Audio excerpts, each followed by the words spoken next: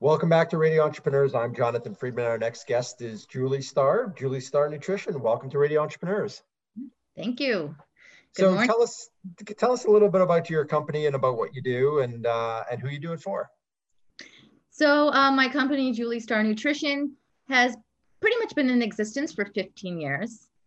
I do one-on-one counseling where I help people with not just their nutrition, although that's the major component, but really figuring out what their wellness formula is. So that's why I call myself a nutritionist and wellness strategist. So I work with people, I'd say ages 16 until 60. But the thing that they all have in common is that they're all overachievers in whatever they do. So they're like multitaskers. And they have full lives, and they feel like if they're going to do one more thing, add one more thing, which could be trying to be healthier, everything's going to topple over. And so that's where I come in. So I really do like concierge work in the sense that you almost feel like you have a nutritionist in your pocket or on your, on your shoulder. And you're like hearing my voice almost every day, which I kind of feel bad about because I have I think an annoying Jewish woman's voice from Connecticut, but that's okay. Like people don't seem to mind it. Well, it gets the message across, right? And if they're hearing it does. So if they're hearing it continually, right? Yeah. So I've been doing this 15 years, and outside of doing one-on-one counseling, I do group coaching work. I'd say 3 or 4 times a year I offer a group program. At this point, it's mostly via Facebook, with Facebook Lives and Instagram Lives. And I do corporate wellness as well, which has actually become quite popular in the last year to try to keep employees motivated and staying healthy, especially during COVID and now like a post-COVID transition. So it sounds as though, obviously in your world, a lot of what you do is very individualized, right, for an individual. And you talked about people that come to you very often are high achievers. And I guess if I was going to deconstruct that, it sounds as almost they're looking to optimize their situation. And I would imagine that to do that, you really have to break down, do they keep diaries? They come to you, is that one of the first things you ask somebody to do is give me a 7-day, 30-day, or whatever that time frame is of like, what exactly are you putting into your body? Yes. So I should say that there is a pretty large part of my clientele that have disordered eating. And if you come to me for that, you really won't be food recording. I like to just put that out there because like that, I always am very mindful of that. I don't want to trigger anything. But yes, if you do not have that in your background, then everybody is going to be food journaling. I use an awesome platform that's HIPAA compliant. So basically like everybody has their own profile where they can send me photos, any messages they send me, like the menu of where they're going to go to eat, the supermarkets, everything. So they should do that before we meet and then throughout our counseling. So I offer 3-month and 6-month sessions. So throughout the program, it's a lot about accountability. So they're writing not just what they eat, but when they're exercising. Everything is virtual at this point. So if weight loss or weight gain is something that they want, they are recording their weights on certain days, body measurements, pictures of themselves in certain clothes. Clothes on in the photos. So I was going to ask because so much of it, I think what comes to mind when you think about your nutrition, you think weight loss, but it could be weight gain. It could be different distribution of where they're carrying their weight because everybody is different. So what percentage of the people would you say come to you are looking at something other than weight loss, or is weight loss the predominant driver for people? It is mostly weight loss. It is. I mean, I've been doing this for a very long time. So you've probably seen it all. I've seen it all. And a lot of times people will come to me and they're like, I just want to be healthy. And I'm like, you really want to lose weight? No, but the majority of my clients want to lose weight. But I like to get a little bit more in depth in terms of what they actually really want. Is it just a number on the scale, or is it, like you were saying, parts of their body that they want to be different? So I have like this superpower, I guess, where I can look at somebody and I can tell where they can go when it comes to what they look like. And that's not just their body, their muscles or anything. It's like their skin, their eyes, you know, that shows health too, their hair. So is that the whole package that you're looking to transform and to develop? Is the you know, the entire body, including, as you said, hair, skin, all of the above? And is that, I can tell from shoulders up if somebody is healthy or is well, and also is succeeding in our program. But going back to we'll have to wait till the video stops and you'll tell me whether you think I'm healthy or not, because I can't. I'm totally I still haven't. right? I still haven't totally figured it out. Yeah.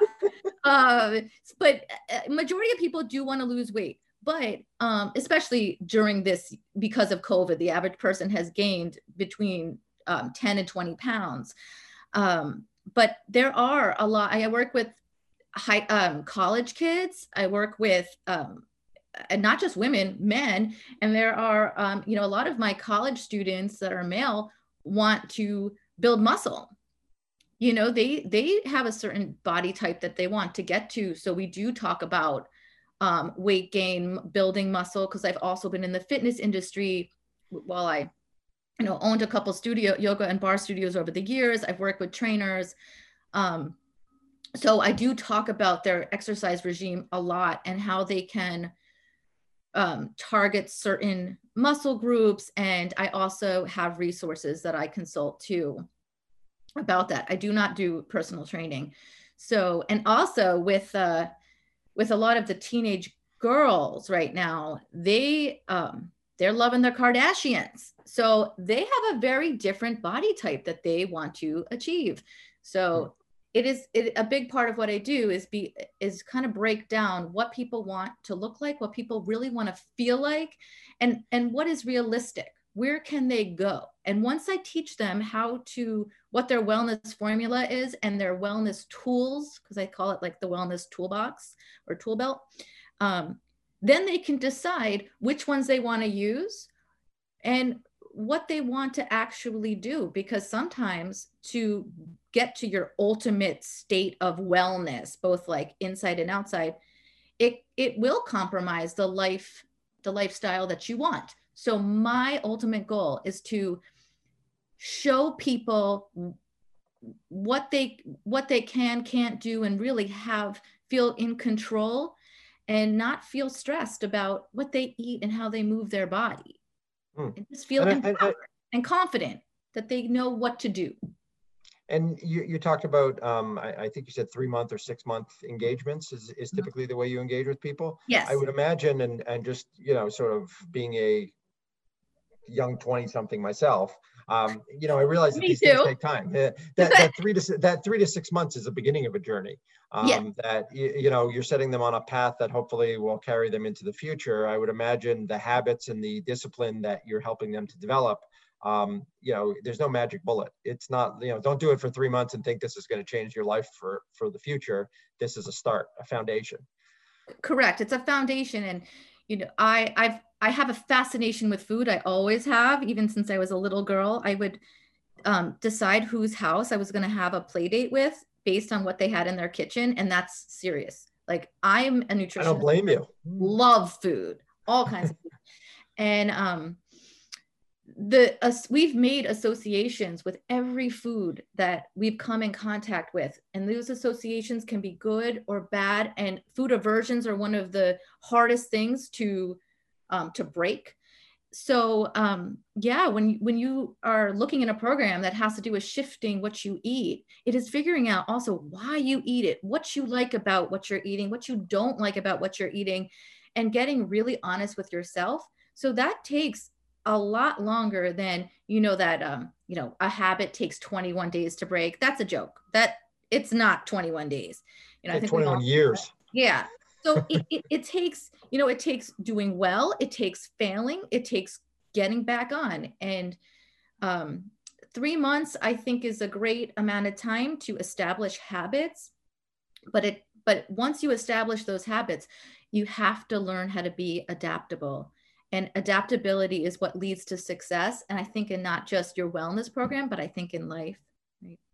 And I would think that, again, coming out of a pandemic and people's habits, if you will, somebody's eating a restaurant 5 days a week, suddenly wasn't eating a restaurant 5 days a week. Well, they may be eating takeout 5 days a week, or so Mhm. changing those cycles and habits and continually shifting and finding out, it's okay to do this, but that can't become a new habit.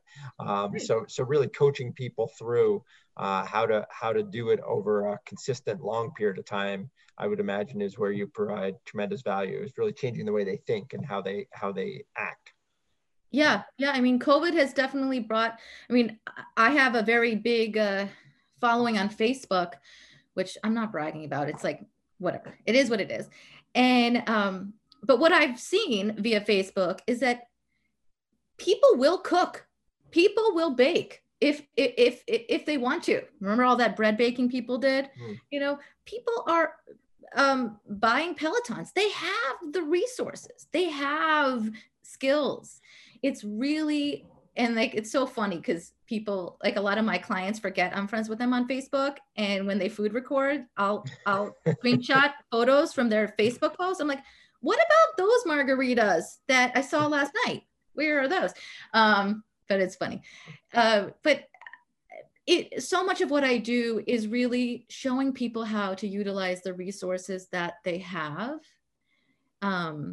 and just filtering out, like, people like to be distracted. We love distractions. So it's like, you don't have to bake bread, okay? Like, great that you did. I'm really happy you baked bread, but can you like eat breakfast? Like, Well, try to, and to your point, the denial, it wasn't my margarita. Oh yeah, sure it was.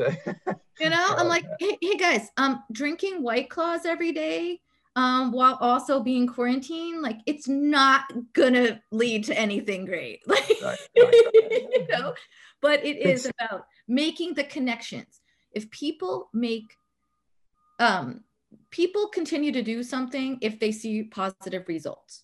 So I try, especially early on in the programs with people, is to show people connections. When they do A, it will result in B, and B is positive.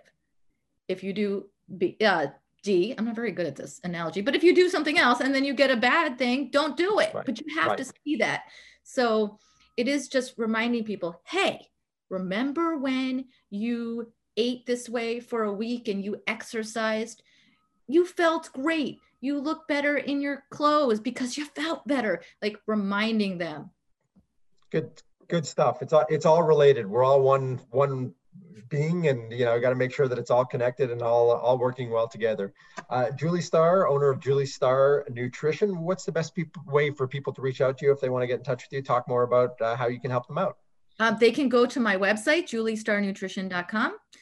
And And there's that's a Starr with 2 R's. Starr with 2 R's. Yes, juliestarnutrition.com. I'm also on Instagram at Starr Nutrition, 2 R's. And yeah, those are the best ways. Great. Good advice, good guidance. It's been a pleasure having you on Radio Entrepreneurs. We thank you for your time, and keep up the good habits and diet and exercise and discipline. Yeah, mindset. Absolutely. Julie Starr, it's been a pleasure, and we'll be right back with another story on Radio Entrepreneurs.